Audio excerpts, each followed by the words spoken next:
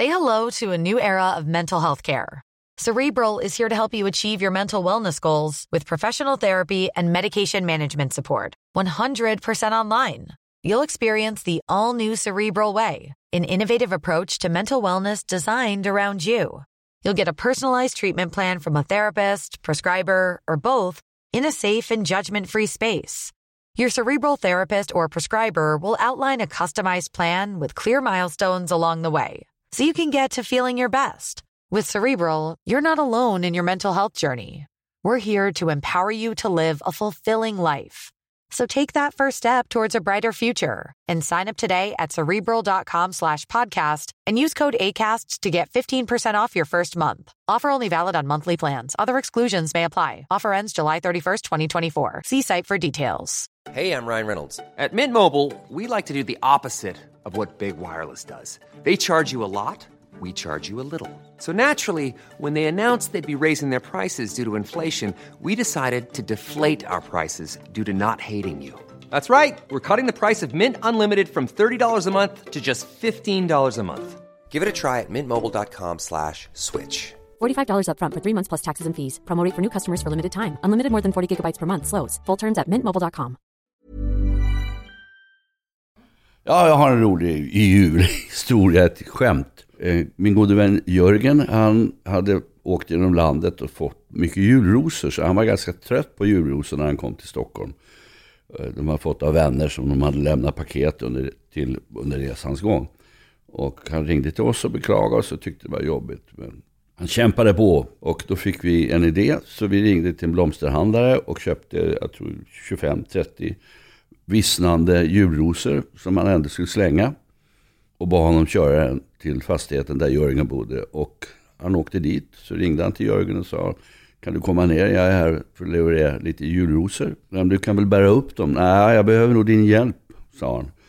Så Jörgen åkte ner, och där fanns då de här 25-30 julrosorna, och Jörgen började bära och svära och fyllde hela lägenheten med julrosor. Några timmar senare så kom Eva och jag dit och ringde på dörren, och då hade vi med oss en julros till familjen, till Ander, och Jörgen såg chockad ut, men han förstod då att det var vi som hade skojat med honom. Vi hade nämligen satt på kort, eller bett blomsterhandlaren sätta på kort från Lisa och Erik, från Sven och Jörgen, eller inte Jörgen, men Sven och Britta, eller vad de nu hade hittat på.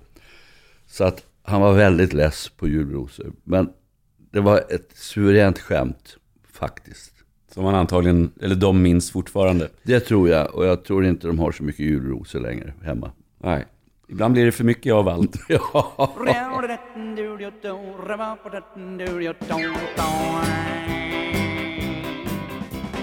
Här är en sång om en man som var 2 meter lång. Om någon nu funderar på, ska jag lyssna på den här podden då? Det är ju inte jul nu när jag lyssnar.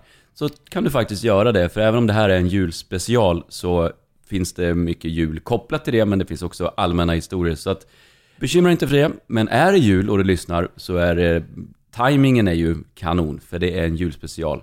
Julen är, ja, vad är julen egentligen? Ja, fråga plånboken. Ja, det kostar att fira jul. Ja. Nej, jag ska inte klaga. Jul är ju, huvudtaget jul, midsommar är familjegemenskap för de som har möjlighet. Alla har ju inte det. Jul är ofta att längta hem till tradition, till familjen, att man möts. Det är det för mig i alla fall. Redan i november så börjar jag alltid spela en viss låt som är så kopplad till julen för mig. Som du säger, att komma hem, va? Chris Rias Driving Home for Christmas. Klassiker. Driving home for Christmas, yeah. Well, I'm moving down that line. Den har någonting som tycker jag kännetecknar lite det här. Att komma hem, hitta tillbaka. Det är inte alla som har trivsamma jular, men jag minns ju förra julen i alla fall, som vi firade tillsammans. Där jag fick uppleva den här liksom, julkänslan med nya traditioner. Du vet, när man kommer in i en annan familj så är det helt andra saker som sker.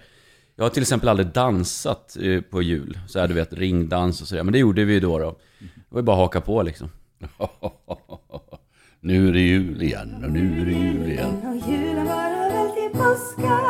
Nu är det jul igen och nu är det jul igen. Och julen varar väl till påska. Det var inte sant, nej det var inte sant. För däremellan kommer fastan. Det var inte sant, nej det var inte sant. För däremellan kommer fastan. Ja, det är roligt. Och hur vi då tryckte ihop oss. Hur många var vi? 32 stycken i en enrummare. Ja. Men jag tror att vad många behöver tänka på till jul är ju det här med stressen. Man pratar om julstress. Och för mig är det egentligen, det borde ju vara raka motsatsen. Julen ska ju då, det ska lugna ner tempot. Och jag tror många ställer väldigt höga krav på sig själv. Det ska vara så himla bra, det ska vara fantastiskt, det ska vara julklappar till alla och det ska vara perfekt. Jag kommer ihåg min farmor, hon stupade alltid i säng sådär precis efter jullunchen. Hon var i skåning då, så det var jullunch som gällde hemma hos oss i första hand. Och så var hon helt slut. För då var det så, hon hade hållit på i säkert ett par månader och förberett för det där, va? Ja, visst. Och det går väl till överdrift mycket, men det där är upp till en resande hur mycket man lägger ner tid och energi på julen. Sen kan jag väl säga att den här köphysterin har gått ett steg för långt, eller 2 eller 3.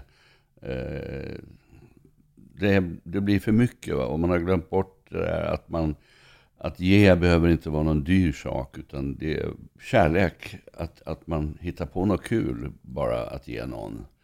Så att man inte fastnar i den fällan att nu får jag kanske en present för 8 000 kronor, då ska jag köpa någon som kostar 9 000 kronor. Där har det gått snett, tycker jag. Ja, men det som sagt, det blir ofta ganska mycket stress om man ska handla. Och jag hamnar i en kö på Östermalmstorget till en butik. Och när jag stod där så hörde vi plötsligt någon som ropade Bengt! Och då var det en kille framför mig som klev ut och ställde sig och tittade bakåt och sådär. Men han såg ingen, kände inte igen någon. Så han klev in i kön, men det fick han inte göra, för då sa vi att hallå, nu har du klivit ur kön, nu får du ställa dig sist. Så han ställde sig sist då, och så gick kön vidare och så hörde man igen Bengt!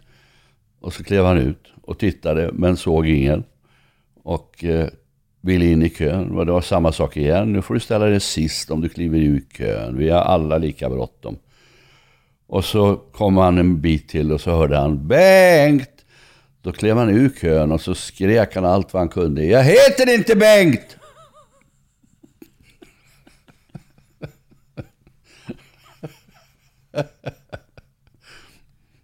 Jag hade någon sån här stående skämt när jag var yngre, där de sa att ställ dig sist i kön. Jag brukade säga, men det står redan en där. Ja, det är bra. I Rod Stewarts memoarer så berättar han om att han och Elton John bytte alltid julklappar under några år. Och så var då Elton John väldigt känd för att vara generös. Och Rod Stewart var känd för att vara ganska snål. Så ofta diffade det liksom, när de öppnade varandras presenter. Och så visade det sig att Elton John hade köpt alldeles för dyr present och Rod Stewart för billig. Så bestämde sig Rod Stewart ett år, det här står i hans memoarer. Då bestämde Rod Stewart så här, nu ska jag köpa något riktigt dyrt här, va? Så att inte det blir så konstigt som det blev förra året. Så då hade han köpt en ishink så där, som man sätter i champagne, en dyr ishink så. Och så öppnade då Elton John den här ishinken, och samtidigt öppnade Rod Stewart presenten från Elton John. Då hade Rod Stewart fått en äkta Rembrandt. Diffen låg på 10,5 miljoner liksom. Vad lär vi oss av detta då? Ja. Att du ska köpa en Rembrandt till mig den här julen, tänkte jag. Ja, det känns ju rimligt någonstans. Ja, och jag en ishink. Ja. Tydligen hade Elton John sagt det. Thank you for the ice bucket. Med lite syrligt sådär. Men annars är det faktiskt tid. Tid är viktigare än pengar. Ja. Och att ge någon av sin tid är väl egentligen det julen också i stort sett handlar om. Och musik. Music sets the mood. Welcome to my Christmas song. I'd like to thank you for the year. So I'm sending you this Christmas card to say it's nice to have you here. I'd like to sing about all the things you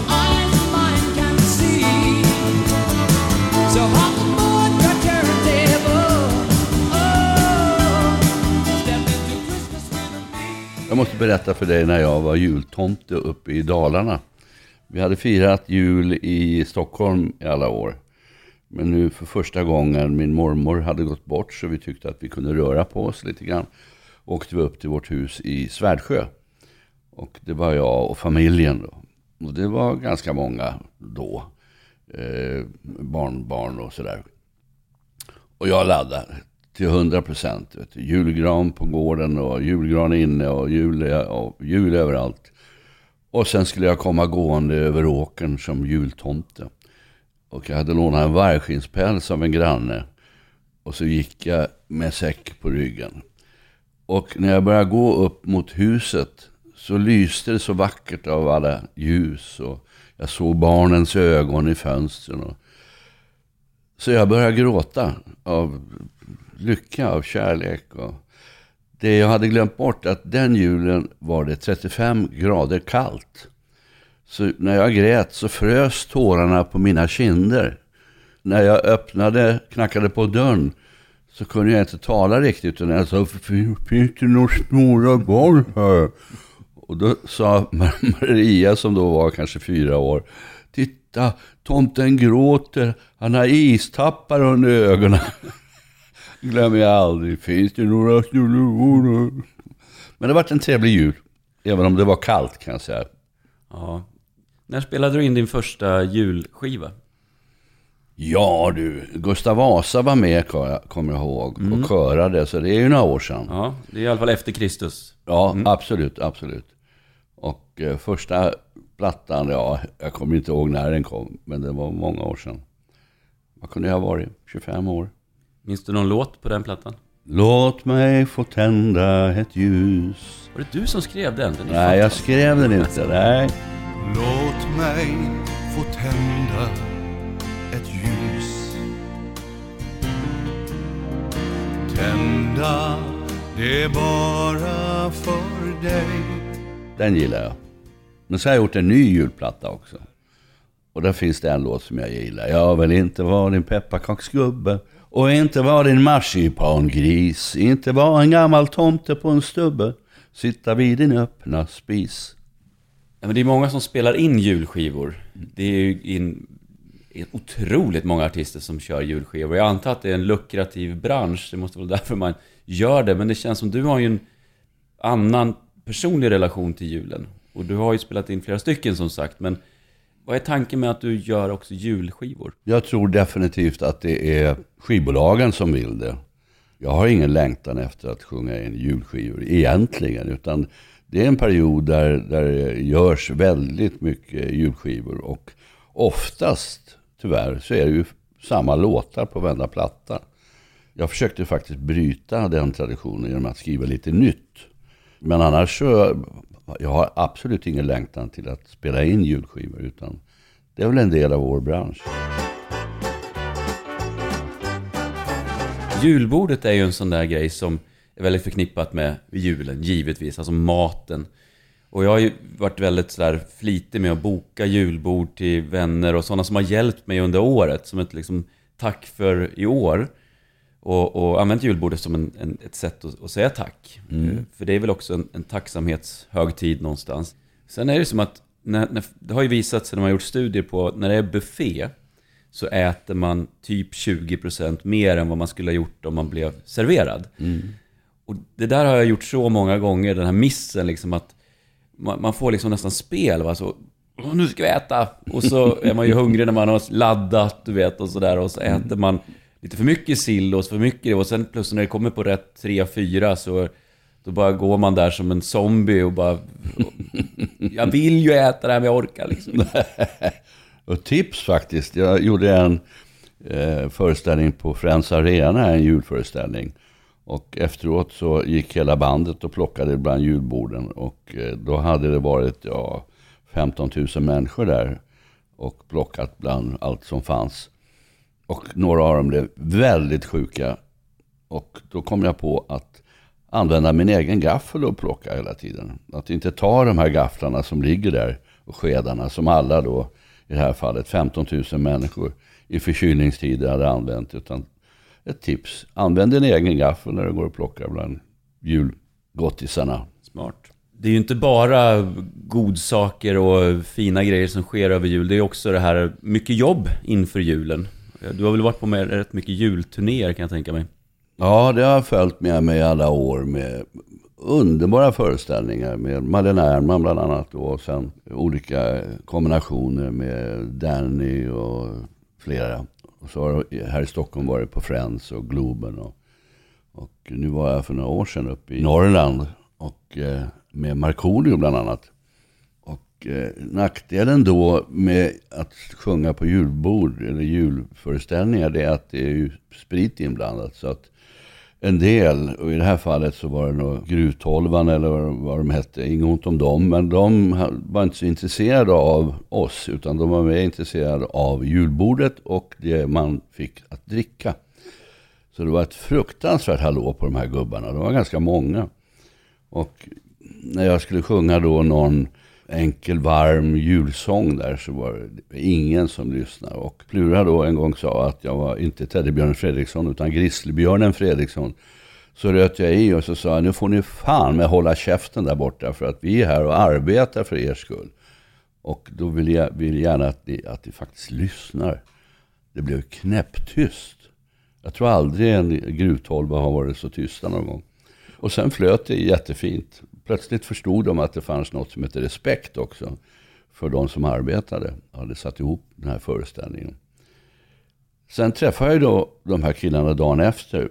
Och då var det ganska tyst om man säger så när jag frågade. Det är trevligt igår. Ja, det var trevligt. Jag ber om ursäkt om vi kanske var lite för glada. Ja, det är över nu. Det är slut, det är över nu. Jag tänker på det här med press och förväntningar. Låt säga att man har haft en jul där som blev väldigt bra. Eller att man vet att du lagar alltid så god mat till jul. Eller hemma hos dig är det alltid så fint till jul. Va? Och så blir liksom en press. Va? Och jag kommer tänka på det. Jag var toastmaster för många år sedan. För en barndomsvän till mig och hans blivande fru. Och under vigseln så jag märker att hon är lite fnittrig, alltså bruden då. Ungefär som att hon är uppsluppen och glad bara va. Men det var ju nervositet, stark nervositet. Och där sitter jag då och som sagt, när man toastmaster försöker man ändå snappa upp grejer som man kan eventuellt ta upp senare. Men det som händer då under vigseln är att den här bruden då, blivande bruden, hon segnar ihop. Svimmar under vigseln och kommer upp igen på benen och fortsätter att fnittra liksom ungefär som att oj då, benen vek sig visst, men nu kör vi vidare. Så går det 10 sekunder till av den här vigseln så svimmar hon igen vet du. Och får då lägga sig på altaret och så kommer hennes syster fram och som är sjuksköterska då och får liv i henne igen då. Så det är lite dramatiskt där. Och så kommer hon upp på benen i alla fall men så känner hon att det svajar va. Så hon får sätta sig på en sån här predikstol. Om du tänker århundradets högsta ryggstöd va. Där sitter hon och håller så till sin blivande man i handen samtidigt som han står upp. Ja, det ser inte klokt ut va. Och där är jag ju toastmaster då. Tänkte man, är det too soon att köra det här under kvällen sen? Men det måste vara en lång man hon gifte sig med om han nådde ända upp till predikstolen. Ja, han är inte så lång kan jag meddela. Det såg väldigt roligt ut. Ja, jag förstår. Och min poäng med det här är att alltså, när första framgången låser framtiden. Det är det ena, jag har 2 aspekter på det här. Det ena är ju att, låt säga att du har haft framgångar tidigare med någonting. En bok som har sålt eller tidigare jular som har varit väldigt bra. Och så plötsligt då ska den här succén, blir det en tillgång eller blir det en nackdel? Jag tänker till exempel Mary Shelley skrev ju boken Frankenstein. Men efter det lyckades hon ju aldrig producera någonting som var i närheten av det verket. One Hit Wonders har ju då som sen hela sitt liv försöker hitta den låten igen. Men lyckas liksom aldrig. Det var en perfekt storm av möjligheter just där och då. När man lyckas få till det här och kanske hade rätt folk runt sig och så. Och sen jagar man det där. Alltså det blir ett ok att bära istället för att det är en tillgång. Men sen har ju då den här bruden då som svimmar. Då är det ju en framtida förväntan. Alltså, vad händer om det blir som jag tänkt mig? kan jag hantera det här? Vem ska jag då leva upp till att vara? Om det blir bra nu, ja då förväntas jag det, då ska det vara så här bra hela tiden. Nu ska jag vara fru plötsligt. Klarar jag att leva upp till det här? Men det har vi pratat om förut, det där att jag anser då att författare, kompositörer och ja, alla som jobbar med konstnärliga yrken är väldigt modiga människor. För att den enda de kan tro på är sig själva faktiskt. Och hoppas att några andra också tycker om det de gör. Jag känner ju den pressen varje gång jag går in på scen. Att det finns förväntningar och att jag ska leverera. Och mår väl inte alltid så där väldigt bra. Och kan det vara att man har förlorat någon vän eller så att man känner en sorg och så ska man in och sjunga breda leenden.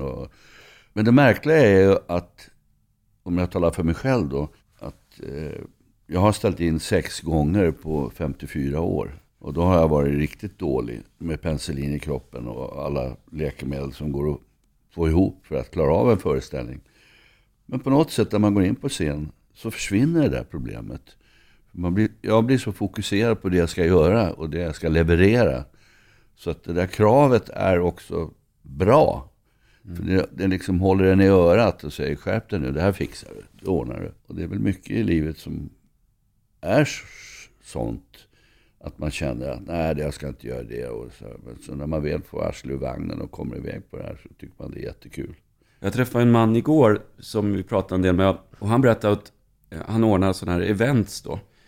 Men har väldigt svårt för att stå själv på scenen. Så då berättade han att om man har ett event om 5 månader så är det 5 månaders ångest inför att ställa sig, alltså just det till för att man ska hälsa alla välkomna. Alltså det är sån ångestdrivande.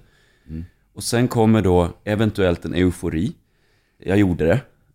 Men då berättade han att den euforin väger inte upp 5 månaders ångest. Nej, jag förstår vad du menar. Nej, men den här glädjen när man har stått på scen och haft en då eventuellt succé och känner liksom ja, det funkade. Och så kommer man bakom scen och så kommer det in då vänner och bekanta och säger åh vad kul, åh vad roligt. Och själv känner man bara får jag sätta mig ner nu bara andas och känna att pulsen går ner.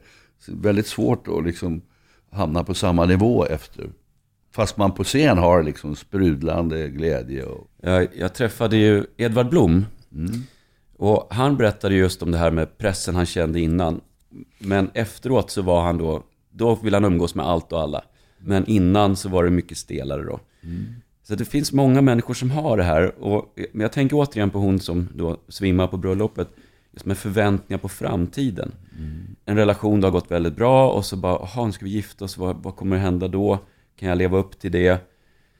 Och jag får så starkt minne från när jag spelade bordtennis, så var vi i Brännkyrkahallen i Stockholm. Och så var det en tävling som heter Top 12. Alltså de 12 bästa spelarna i landet skulle då mötas och så möter alla varandra.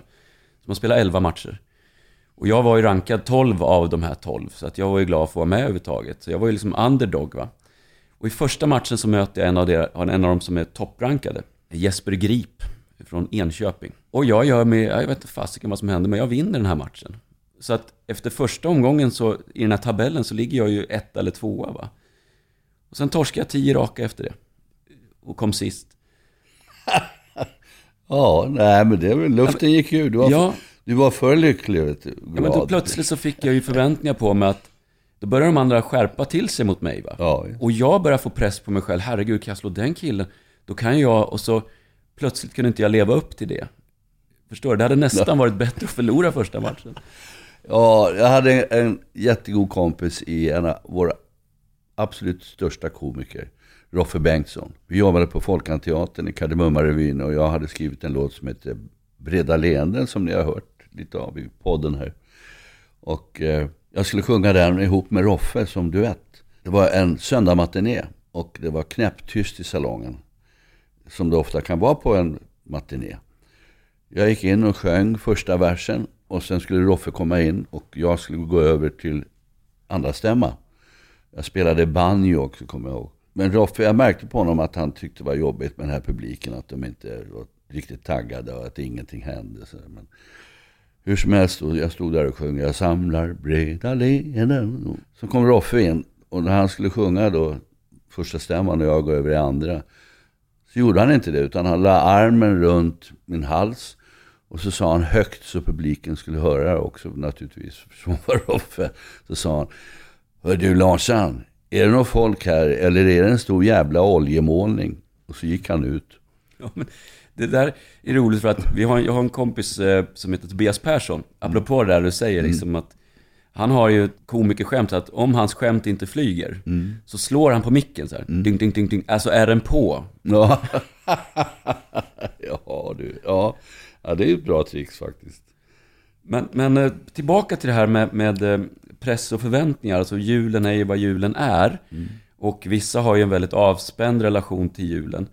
Och jag tänkte också på hitta lösningar på det då. Så jag har 3 förslag till hur man kan få en bättre jul om man nu upplever antingen framtida förväntningar på att det här ska bli så himla bra, eller om man har tidigare framgångar som man ska då leva upp till. Vill du höra dem? Ja, hemskt gärna. Nummer 1. Ja. Lösning nummer 1 då. Från den mentala tränaren Olof Röhlander. Ja. Kul att ni är här förresten, Lasse Olofs podcast. Och nu ska du berätta då hur man ska fira en bra jul. Men jag vill liksom hålla på det lite så här, va? Det blir nyårsafton innan du är klar. Jag brukar inte ge lösningar utan att fakturera efteråt. Nej. Ja. Men vi har ett undantag. Nummer 1. Då tänker jag så här att man ska blicka uppåt. Alltså hitta en förebild. Det är så lätt när du är i en situation att jag känner press. Ja, men det gör jag också. Och så plötsligt så träffar man söker likheter. Men då tänker jag att du ska blicka uppåt. Det vill säga, vem är det som får till det här? Har någon förebild? Någon som alltid verkar få det bra men som inte har den här anspänningen. Så tips nummer 1 är alltså att finns det någon där ute som känner det du skulle vilja känna? Och fråga den personen. Hur tänker du kring julen? Och försöka få fram lite tips. För folk vill ge tips. Det är så. Alltså, man ska inte vara rädd för att fråga. Så det är mitt första förslag till lösning. Vad tycker du om den? Sådär. Ja, då kommer vi på 2:an då istället. 2:an är... tack för stödet förresten. God jul. God jul. Lösning nummer 2 då, det är att nollställa. Det var då, det här är nu. Förutsättningarna förändras hela tiden, därför kan det inte jämföras med tidigare. Ja, det är rätt. Eller hur? Ja. Pröva liksom att nollställa, jämför inte med det förflutna, utan härifrån och framåt. Lösning nummer 3 är att skapa distans. Det kan ju vara att pressen är störst då, alltså det kanske är en inbillad så att säga. Pressen eller prästen? Ja, det är väl både och, ja, men jag syftar just på pressen då. Pressen, ja. Hallå hela pressen. Hallå hela pressen, radion och TV. Ja, då tänker jag att man ska ha en inre kompass. Som att inte bli allt för styrd av yttre påverkan, utan att du ska själv veta när du har gjort det bra och när du kunde gjort det bättre. För annars blir du en vindflöjelse som allt för mycket påverkas av så att säga, vad andra ska tycka. Du kan inte plisa alla. Det går inte. Nej. Inre kompass. Ja, visst, absolut. Men det är ju jättesvårt. Ja. Vid jul faktiskt, att bara gå efter sin egen flöjel. För de flesta är ju väldigt många inblandade i julfirandet omkring dig med förväntningar. Så att, men det är väl bara att gilla läget och köra på och säga god jul, hej och hå. Jag har en bra snapsvisa till er som tycker om att sjunga snapsvisor. Min kompis Magnus Härenstam och jag hade en möjlighet att vara med i en snapsvisebok. Och jag vet inte vem som kom på den, om det var Magnus eller jag, men den går så här. Huddinge, Tullinge, Tumba. Huddinge, Tullinge, Tumba. Huddinge, Tullinge, Tumba. Skål! Nästa, gärna. Den är bra. Den är bra. Jag har en som jag älskar mer än allt annat. Huddinge, Tullinge, Tumba har jag faktiskt kört en del sedan du berättade den första gången. Men den här alltså. Och du ska få se om du kan sätta vem det är som har gjort den här i original. Men den går så här. Och så kommer en geting genom luften som ett reaplan. Och ger dig en liten snyting mitt under röda kran. Och så åker han i magen Med ett litet plask, och så blir man lite dragen. Men pigg och rask. Ja, det är väl karriär här. Och så kommer det en gosse. Jo, där kommer ju en gosse med en byxa som en rakkniv vass. Mockaskorna har han på sig och hans hobby är att dansa jazz. Det roliga med snapsvisor är ju att där är Sverige unikt faktiskt. Norrmännen har inga snapsvisor. Var kompis med Dizzy Tunes, gruppen från Norge. De var väldigt avundsjuka på oss. Sen kan du ha långa som gör att snapsen dunstar innan du får i den. Jag tycker om de här korta effektiva. Jag kan till exempel finländska cykelförbundets snapsvisa. Den är bra. Den går så här. Hoj! Och finns det en fortsättning på den? Nej. Tandemförbundet då, vad säger de? Hoj hoj.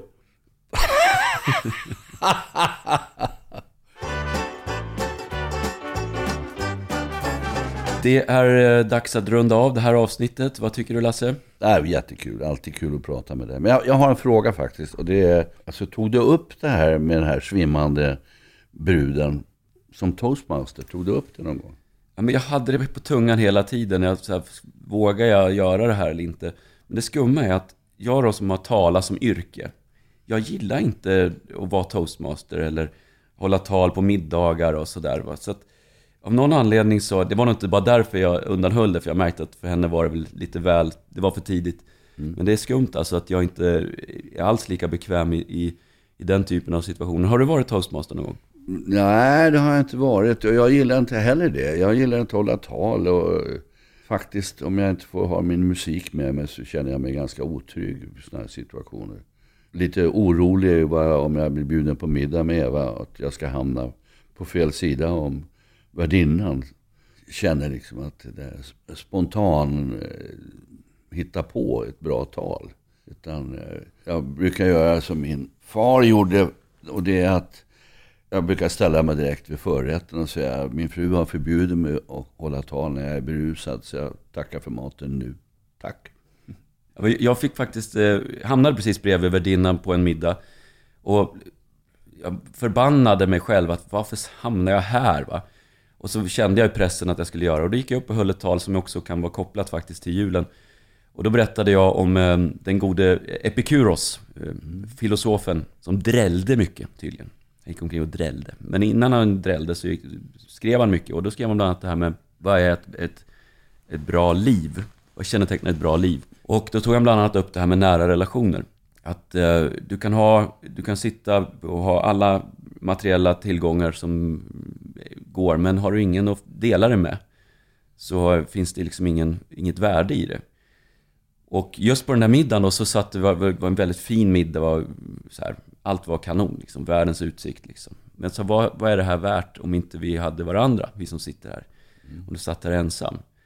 Då faller hela idén. Och det tycker jag är ju julens kärnbudskap också. Det är väl just det här att vara tillsammans, och det andra materiella mjukklappar, det är faktiskt sekundärt, det är inte bara en kliché. Utan Epikuros hade en poäng. Och det blev mitt tal då, och det var inte världsklass, va? Men jag gjorde det i alla fall. När det gäller julen så har jag en sån här underbar känsla just vid en viss situation. Och det är när man går till bords och får resa sig upp och gå upp och ta ifrån en liten buffé med sill och allt sånt där. Alltså se människors lycka över att få äta det här goda och plocka, och man liksom känner, det känns i hela rummet att alla är så glada för att vi är tillsammans och att vi får äta god mat, men framförallt att få vara tillsammans. Men en sak ska faktiskt in på julbordet, och det här ger jag som en uppmaning till samtliga lyssnare, och det är att Waldorfsalladen ska in. Och du vet inte om Waldorfsallad är, va? Jo då. Jaha, vad är det då? Ja, det är en sallad. Ja, det är ju korrekt. Men det är selleri, äpplen, valnötter och druvor. Vad sa du? Jag skickar faktura. Får jag dra den här? Waldorfsallad alltså, se till att den kommer in på julbordet. Selleri, äpplen, valnötter och druvor i majonnäs. Det är världsklass, det ska in på julbordet. Men i övrigt så är det nära relationer som gäller. Så ska ni hålla tal, kör Epikuros. Och får ni problem på julen så har ni fått tips. Och snapsvisor och allt. Ja, visst. Vilket mastigt avsnitt. Och har ni fortsatta problem så ring Olof, han har svaret faktiskt. Han finns på 063 55 11 18. God jul i Östersund. Ja, god jul på er. God jul. 063. Jag bara hittar på. Det är någon som blir glad. Vi är